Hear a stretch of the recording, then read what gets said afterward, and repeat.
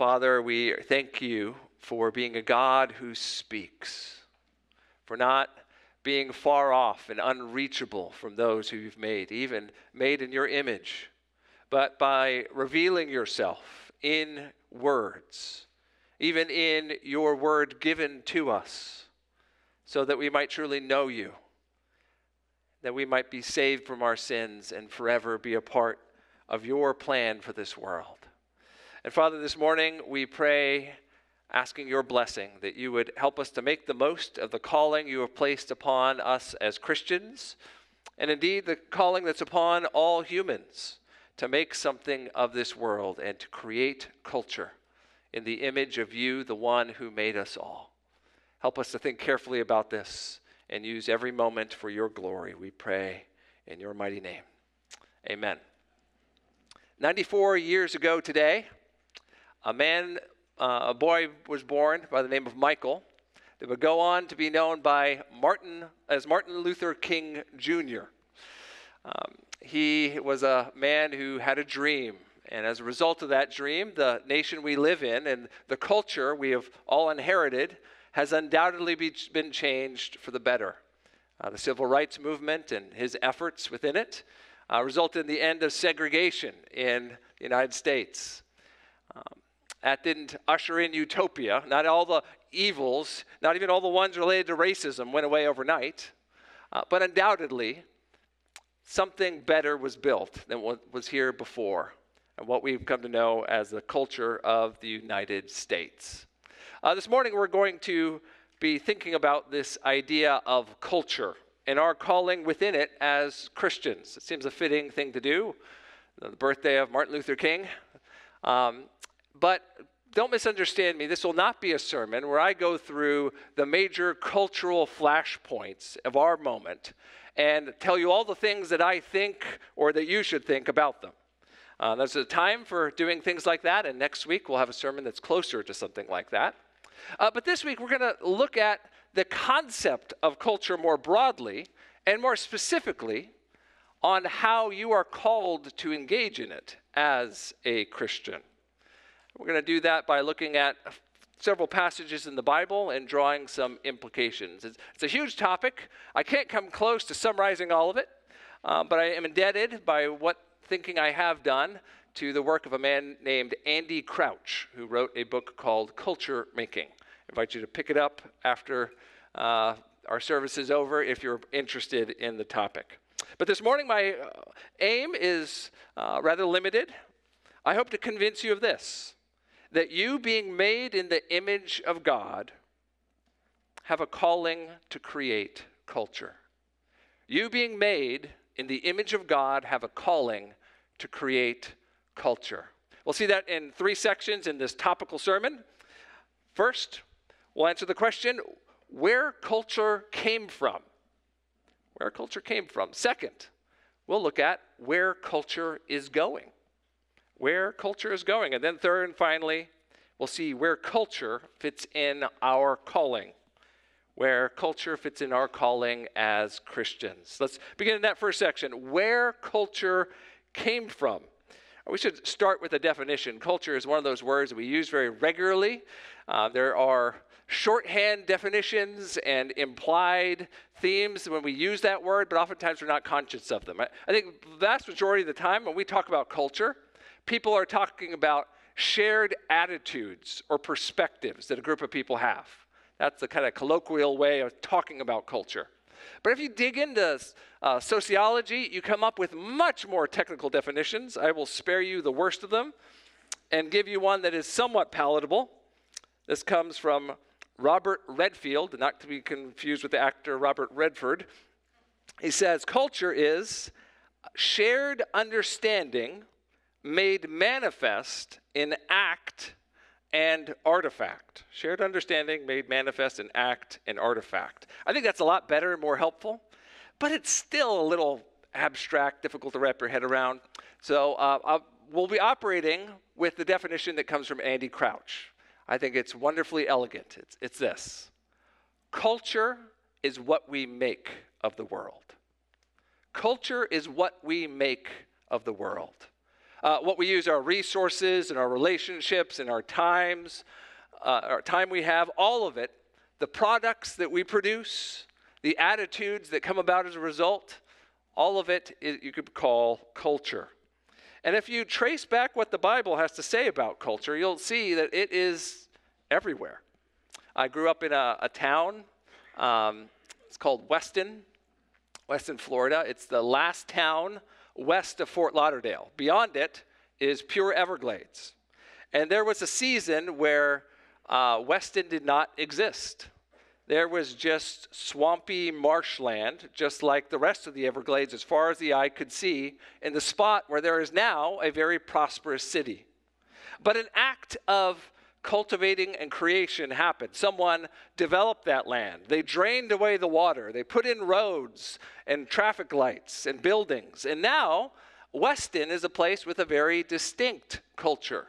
For some reason, it has a culture of really liking Teslas as I drove around it this last trip there.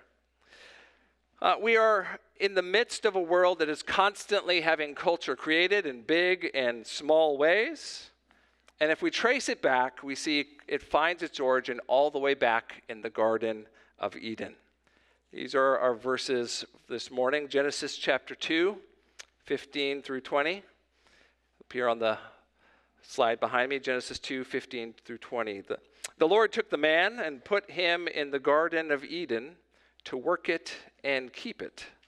And the Lord God commanded the man, saying, "You may surely eat of every tree of the garden, but of the tree of the knowledge of good and evil you shall not eat, for in the day that you eat of it you shall surely die." Then the Lord said, "It's not good that man should be alone. I will make him a helper fit for him." Now out of the ground the Lord God had formed every beast of the field and every bird of the heavens, and brought them to man to see what he would call them. And whatever the man called every living creature, that was its name. The man gave names to all livestock, and to the birds of the heavens, and every beast of the field. But for Adam, there was not a helper fit for him. Last week we saw how there was a rhythm to the days of creation, how God created the heavens and the earth and everything in it. And that rhythm, though, found an exception on day 6 when God made man and woman in his own image. And that image was reflected in their work. Well, Genesis 2 zooms in on that 6th day of creation, the creation of man and woman, and shows us some more details of what it means for man to be made in the image of God and to work. There's 2 that are very important for us this morning. The reality that man was given a task to cultivate and to create. To cultivate and to create. You could see that man was given the task of cultivating. He was placed in the Garden of Eden, and we're told he was given the task of working it and keeping it. We don't know exactly what work was like before the fall. Someone this week asked me, did Adam have to do any bending over in order to work and keep the garden? Or did he just pull down fruit off trees from a standing position? Frankly, I don't know. Those 2 words, work and keep, they definitely are farming, gardening type words, which to me implies that there was getting down in the dirt sort of work. But somehow or the other, that labor was not laborious. That work was very different than the work we know, which is wearying and filled with failures and frustrations. Maybe the dirt worked alongside Adam. Maybe the trees were his allies in his work somehow. I don't know exactly. But we do know that there was a work that's something analogous to what we know as cultivating, creating conditions for things to thrive. That was the original job given in the original place that the original image bearer of God had. But then there's a second job he's given. It's a little more odd, and that is to exercise creativity. God noticed that there was something not good. Up until then, everything's been good. But Adam does not have a companion the way that all the rest of the animals do. And God decides to do something about it. First, though, he is going to make Adam aware of what he's doing. So he brings each of the animals to Adam and gives him a job that requires creativity. Adam is to name animals that up until then had no name. Now, why did God do that? At one level, he's pointing out to Adam these creatures that all have pairs, so he'll notice his lack of a pair. But at another level, think about it. God is giving Adam the dignity of exercising this gift he's given him, the ability to create. Now, God could have easily named all the animals himself. It's not like God didn't know what they were. But God wanted, from the beginning, for people made in his image to make something of this world by not just cultivating, but also by creativity, by making things exist that in some sense weren't there before. Now, when you start to think about culture making in terms of cultivating and creating, you come to realize it's all around us and has been all the way since the beginning of humanity. Again and again, people have exercised these twin callings, creating, cultivating, making things that weren't there before. You can see it on big scales in cities. You can see it in small scales, the way you organize your family. We are called to create culture. Now, at the beginning here, it's just Adam and God, but soon enough, Eve enters the picture. And soon after that, after the fall, there's plenty of children and offspring. Their actions of creating and cultivating begin to make culture that human history is built upon. Now, of course, not all that's good. Genesis 3 introduces the fall. And we see that creating culture actually ends up perpetuating and even intensifying the sinful patterns that infect our hearts. Adam's offspring end up killing each other and building cities known for wickedness. It all gets so bad that God actually wipes the whole thing clean in the flood, except for Noah and his family. And after that, you have a series of cities, people building something in the world, and yet they are places that are known for concentrating sin and sinners. Sodom and its wanton immorality. Egypt and its deification of Pharaoh and its slavery. Even Jerusalem, the city that God's people inhabited, became known for worshiping false gods and oppressing the poor. All this shows us that culture can be two things at the same time. It can be a good thing given by God for our good and his glory, and it can be an occasion for even greater sin. But let's not skip past the good parts of culture. As I've thought about culture this week, I think most often we dwell on the bad. So let's take a moment to dwell on the inherent goodness of it. Think about fireworks. We have a culture of fireworks a couple times of a year, 4th of July and New Year's. People go outside their houses or to parks, and they stare up at the sky as people launch explosives high into the air, which explode in glorious incandescence to the oohs and ahs of everyone, right? There's a lot of work that goes into creating fireworks. There's a lot of creativity that goes into making fireworks. Someone figured out the right mixture of chemicals that would burn to create certain colors and the way to pack them to create certain shapes. And when you stand there gawking at the sky over New Year's, seeing things explode, you're seeing a little glimmer of the glory of the God who made us. A God who is creative and made us to be creative as well. Every time you eat, you are seeing a little glimpse of a part of creating culture that's very, very good. Cultivation. The fact that we have food that grows season after season is because people tended fields and planted seeds and put down fertilizer. The curse did not wipe away our ability to cultivate and for things to grow. We should recognize there is much, much good that we can see in the culture that we enjoy if we have the eyes to see it. I love the song we sang just a little while ago, This is My Father's World. Speaking of God's common grace in the creation, I think you can also apply it to the good glimmers of the glory of God you see in culture. There's this one line, He shines in all that's fair. I think that's true. And everything good that's made, even those things that are made with human hands. So before we bail out on culture because of all the negative things, yes, it concentrates and perpetuates sin. Yes, we'll see culture has some serious shortcomings, and we need to have right expectations about it. And yet from the beginning, culture was a good gift from God. He made us in his image to create and cultivate and to make something of this world. And there's a second movement that shows us where culture is heading, which should give us all the hope in the world as we engage in creating culture ourselves. Second, where culture is heading. Sometimes Christians think of culture as something that's merely transitory.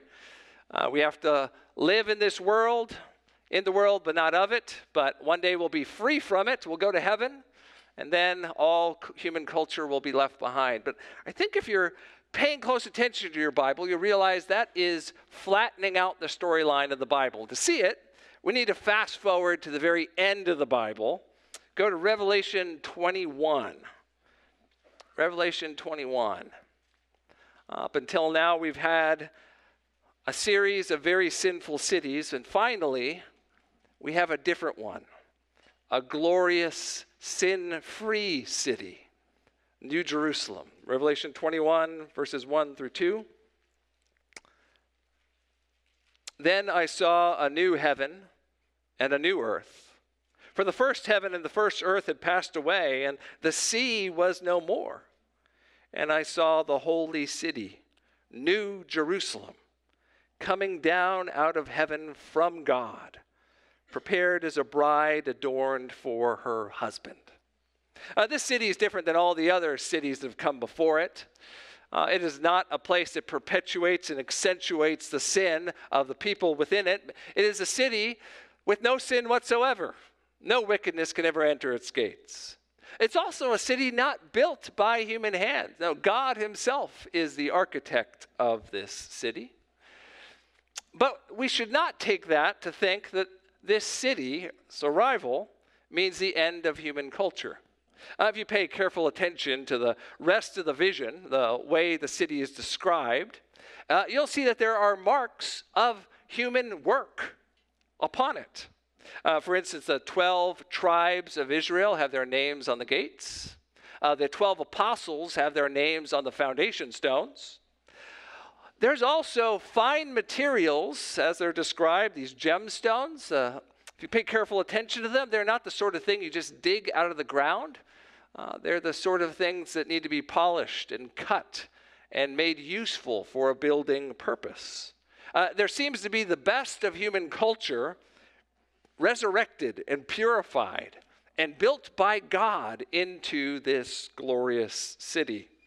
But even more than that, there's hints that there is ongoing work for those redeemed that are a part of this new creation, to keep living out their calling to create culture. Look with me down in verses 24 through 27. We're just told that there's no sun in the city and there's no temple because the Lord their God is their light.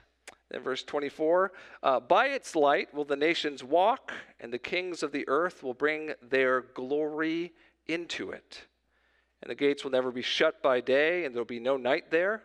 They will bring into it the glory and the honor of the nations. But nothing unclean will ever enter it, nor anyone who does what is detestable or false, but only those who are written in the Lamb's book of life. To read Revelation well, you have to know your Old Testament well. That twice repeated line of the kings of the earth bringing their glory into it is echoing Isaiah chapter 60.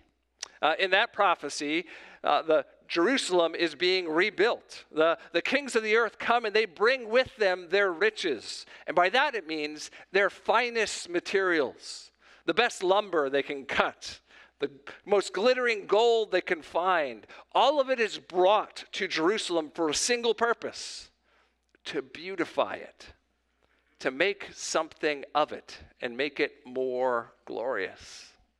I think, with Isaiah 60 in mind, that we are to understand that we won't spend all eternity in the new heavens and new earth, twiddling our thumbs, or in just some never-ending church service, but that we will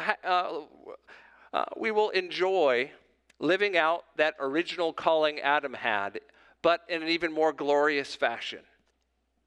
We will cultivate and create to the glory of God for all eternity, and it will be good. So creating culture right now is a worthwhile enterprise. It's what we were originally made to do, and one day it's what we will spend eternity doing to the glory of God.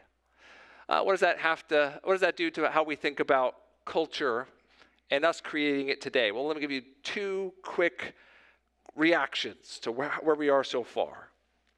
First, don't expect utopia. Don't expect utopia, no matter how good of a culture you might dream up. No matter how much culture making we do, how hard we pray, how much we plan, or even how effective we are in it, none of us will ever achieve creating the new Jerusalem and the new heavens and the new earth. That's something only Jesus can bring about. And that means all the culture making we might do, even to the glory of God, is limited at best. It won't last forever. It certainly won't live up to all of our expectations. And sooner or later, that sinful impulse within each of us will find expression in even the best culture that we build. So be very skeptical when someone comes along, whether they be a politician or a prince or a good friend, some philosopher, and they promise you a remade world that will be free from all defects, a perfect culture if we'll just give them the power to do it. No, we'll never create utopia on earth. The ending of the Bible makes sure that we have our expectations in the right place with this. But secondly, we should also realize that culture is worth creating until that day arrives. That in the in-between time, it's worth all the effort to do what we can to the glory of God and the good of our neighbors, to make something of this world, even if it's limited. Our family used to live in Wheaton, Illinois, and there was a particular park that we were very thankful for. It was a place called Cantini. Cantini did not exist at one point. It was just a plot of land that at first had nothing on it. Eventually, it became the homestead for a very wealthy family. The estate of the people that owned that plot of land decided to donate it and to create a park out of that land. And as a result, where there used to be just wilderness, now there were wonderful gardens that bloomed each spring. Places you could go and have a picnic or take a quiet walk by yourself. There was also a place to remember history and to even honor those who fought in the armed forces. There was a museum and all sorts of historical artifacts from wars and people that went off to war from that community. Our family learned a lot about the community we were a part of for a while by walking amongst all those artifacts of culture. Now that park, it's not going to last forever. And it certainly didn't solve all the issues of Wheaton or all the issues in my life. But the world's a little bit better because Cantini's there than it would be otherwise. And if you have redeemed eyes, I think you can see a little glimmer of the glory of God in it. Because he made us to make something of this world, to create a culture as a part of our calling. So we as Christians should realize the inherent goodness of culture, that the limitations of it. But that leaves us with the thorniest of questions. What in the world is our calling as Christians specifically when it comes to culture? Christians have been asking this question since the earliest apostles. How in the world do we live faithfully in the world but not of it? How do we impact the culture around us? How do we have a prophetic voice to the culture around us? How do we have a faithful witness to the culture around us? All this is trying to describe the same idea that we Christians have a calling, disciples of Jesus, to evangelize the nations, to gather and worship, to be faithful to our Lord Jesus. And somehow or the other, part of that is our role creating culture with our fellow citizens wherever the God has placed us. Well, there's lots of different ways of thinking about it. I found Andy Crouch's 4 positions that Christians often take toward culture to be very helpful, or 4 postures rather. 4 postures that I think summarize largely the way Christians have thought of it. The first is to take a condemning posture.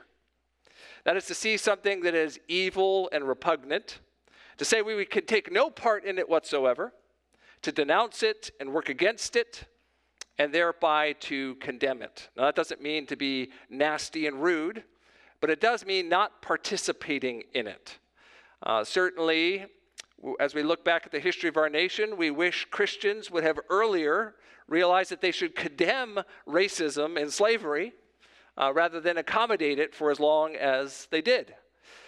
Condemning at times is the faithful response to something that is outright evil or sinful. Now, if you stay in a condemning posture, all you do will pull back and disengage from the world. You will be like the monks that went off to live in the desert, or at least on a smaller scale, disengaged from the people and the community that live around you. The second posture is critiquing. In critiquing, we look at the culture around us and try to get underneath it to the worldview, to the philosophy that makes sense of it, and try to offer a Christian rebuttal to it in the realm of ideas. Critiquing culture is very, very helpful, especially as culture gets further and further away from what the Bible teaches. It exposes the folly of living as if there is no God or with false conceptions of God. It can strengthen the faith of believers, and it can provide opportunities for evangelism when it's done well. But criticism on its own is not enough as Christians. If all we do is criticize, we'll never get around to doing anything. We'll just write lots and lots of books and record lots and lots of podcasts. So critiquing culture on its own isn't enough. A third is copying culture. That is, you see something, maybe something that has a lot of good to it, but some things that a Christian doesn't want to participate in or can't participate in. So they take it and they strip out the bad parts and they make a Christian version of it. You can turn on your radio in your car and hear lots of examples of Christians that have copied forms of music that are popular in our time or maybe in the generations that came before us. That is a form of copying the culture around us. Now, copying can be a really awesome, really powerful tool for Christians to use. I don't think it's wrong for me to use the best practices for public speaking to try and make my sermons as helpful and engaging as possible. Where we can take things that are wise and good and use them to the glory of God, copying culture can be very, very useful. But on the other hand, if we copy culture too often or in uncareful ways, we can create things that are second-rate and give the impression that God is second-rate. Or we can end up copying things that have no business being copied, that are inherently sinful in and of themselves. There's a fourth posture, and that is consuming culture. That is, you take the things that are happening in the community around you, the group of people you're a part of, and you participate in them without trying to analyze or rebut. You just take part in it and enjoy it for the goodness sake of it. Now, at its best, this is a wonderful thing. We should be glad to walk in the same parks as our non-Christian neighbors, and even to make more of them ourselves, because there's a goodness to the culture of enjoying the outdoors. And yet, if you consume the wrong parts of culture uncritically, you end up conforming to the world around you. You watch the same movies, you listen to the same music, you say the same words, you do the same things. Now, I think the strength of Crouch's 4 postures is that none of them on their own is sufficient to explain the way that Christians ought to react to the culture around them. Yesterday, Theo and I were playing with one of his Christmas gifts, kind of like an erector set type thing. And in order to help him, I need to get down on the floor and get down low to be able to screw everything in and snap it together. And I kind of lost myself in the whole process, making this airplane with him. And we had a great time. He certainly was enjoying himself. I was. And after maybe an hour or so of that, I decided it's time to get up. And as I stood up, I realized that I had been in one posture for far too long. And that while Theo enjoyed what had just occurred, my body did not. And it really protested me standing straight and upright.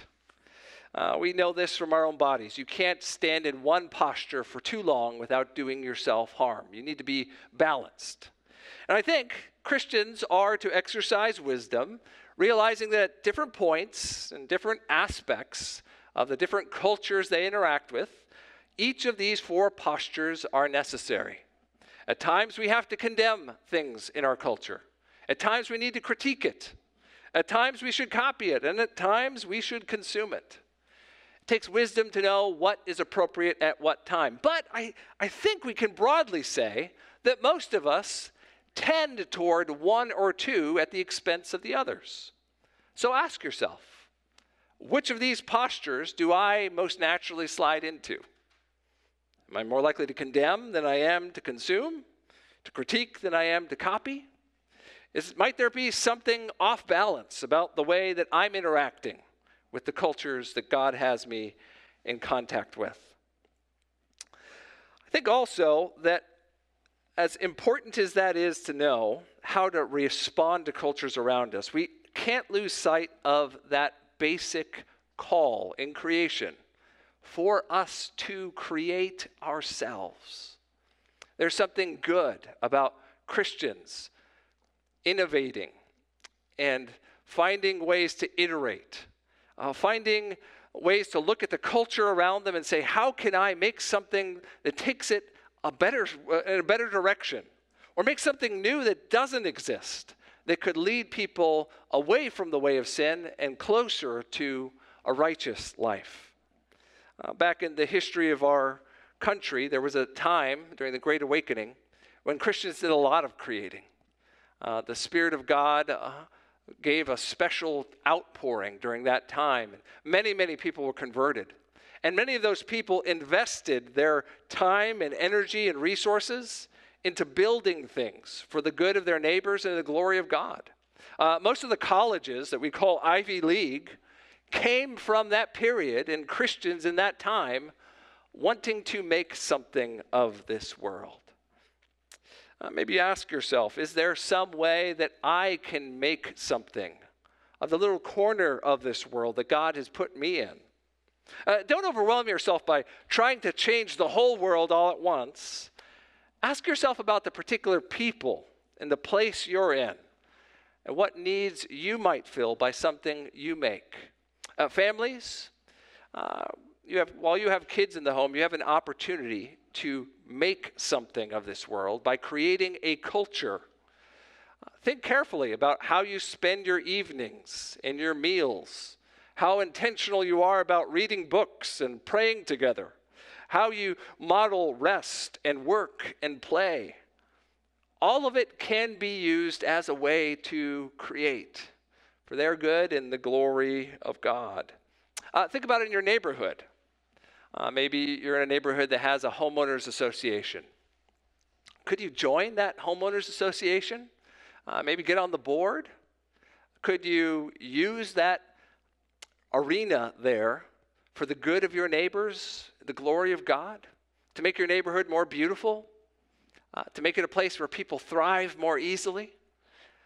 Could you use some administrative know-how or creativity to start a new neighborhood initiative that might do a lot of good? Not make everything right, but still worth doing. Or maybe at your job. Maybe you can take something that your employer has you doing and see some way to innovate upon it to make something entirely new, a new product that people will benefit from, a new service that people will be thankful for. If it's done for the glory of God and the good of your neighbor, it's something worth doing. So brothers and sisters, don't look down on your calling to create culture in this world. You won't create utopia, and you certainly won't solve all the problems in this world. You won't even save your lost neighbors by creating culture alone. And yet you are made in the image of a God that made you to cultivate and create, and yes, to participate in making culture. So do what you can, and do it with his grace, before his face, and for his glory. I'll end with this, an example from our own family. We had been trying to find ways to be more involved in the community around us. We'd tried different things, trying to build relationships with our neighbors in the neighborhood. None of our ideas had really taken off. And then one day, Precious came across a hiking group. It's called Wild and Free. They were currently without formal leadership. Person who was doing it didn't want to keep doing it, and the group was not really having much happening. And Precious saw an opportunity. Maybe she could make something out of this group to benefit homeschool moms and their kids, with a chance to get out in nature, to hike, to build community, to learn together, and overall bring about some good for the glory of God. So it's been a little over a year since she started it, and it has not been utopia. There have been bumps along the way. And yet, in large part, I'd say the Lord has blessed it. The group has grown. There's probably about 36 families now that regularly take part in it. Each week, they go out, and they partake in something that wasn't there before God put this in front of Precious. An opportunity to make something of the world by hiking and spending time together out in nature. Our brothers and sisters, let's give thanks to God for the goodness of the way he made us. And yes, that includes a calling of engaging in culture, whether big or small, with his grace before his face. Let's work for our good and his glory. Would you pray with me?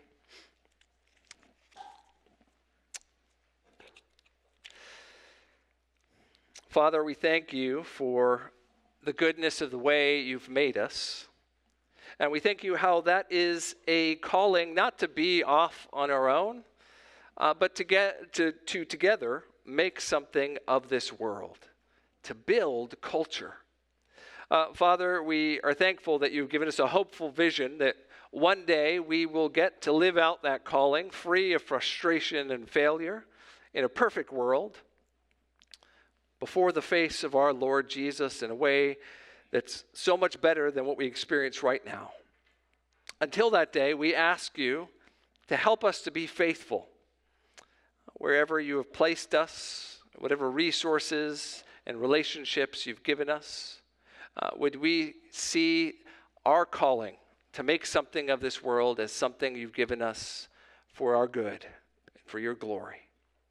Father, we are mindful of the fact that our Savior Jesus has, in fact, made something in this world that did not previously exist, a culture in this place we call the church.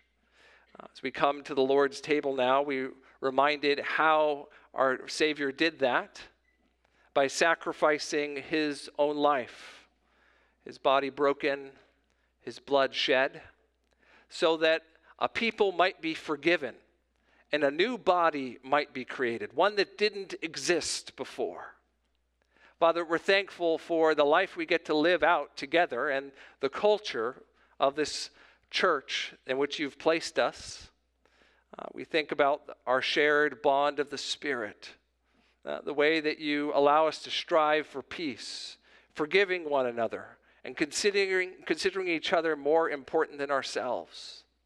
We think even of the way that you allow us to reconcile when sin does enter into our fellowship, to overlook wrongs that are committed, to pay the penalty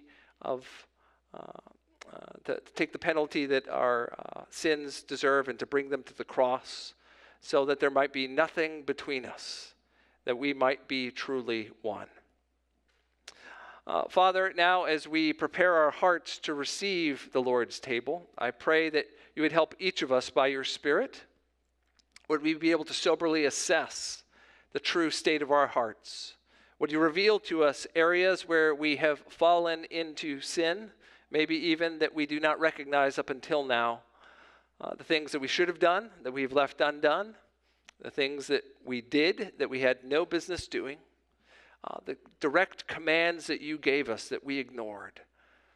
Father, would you bring them to our mind, and then would you give us the grace to confess them before you, being assured that you are eager to forgive us and restore us to the joy of our salvation.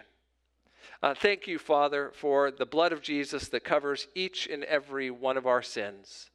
As we now take these elements together, I pray you would be building the unity of our church, that we might bring you glory as we are one before this watching world. We pray these things in Jesus' mighty name. Amen.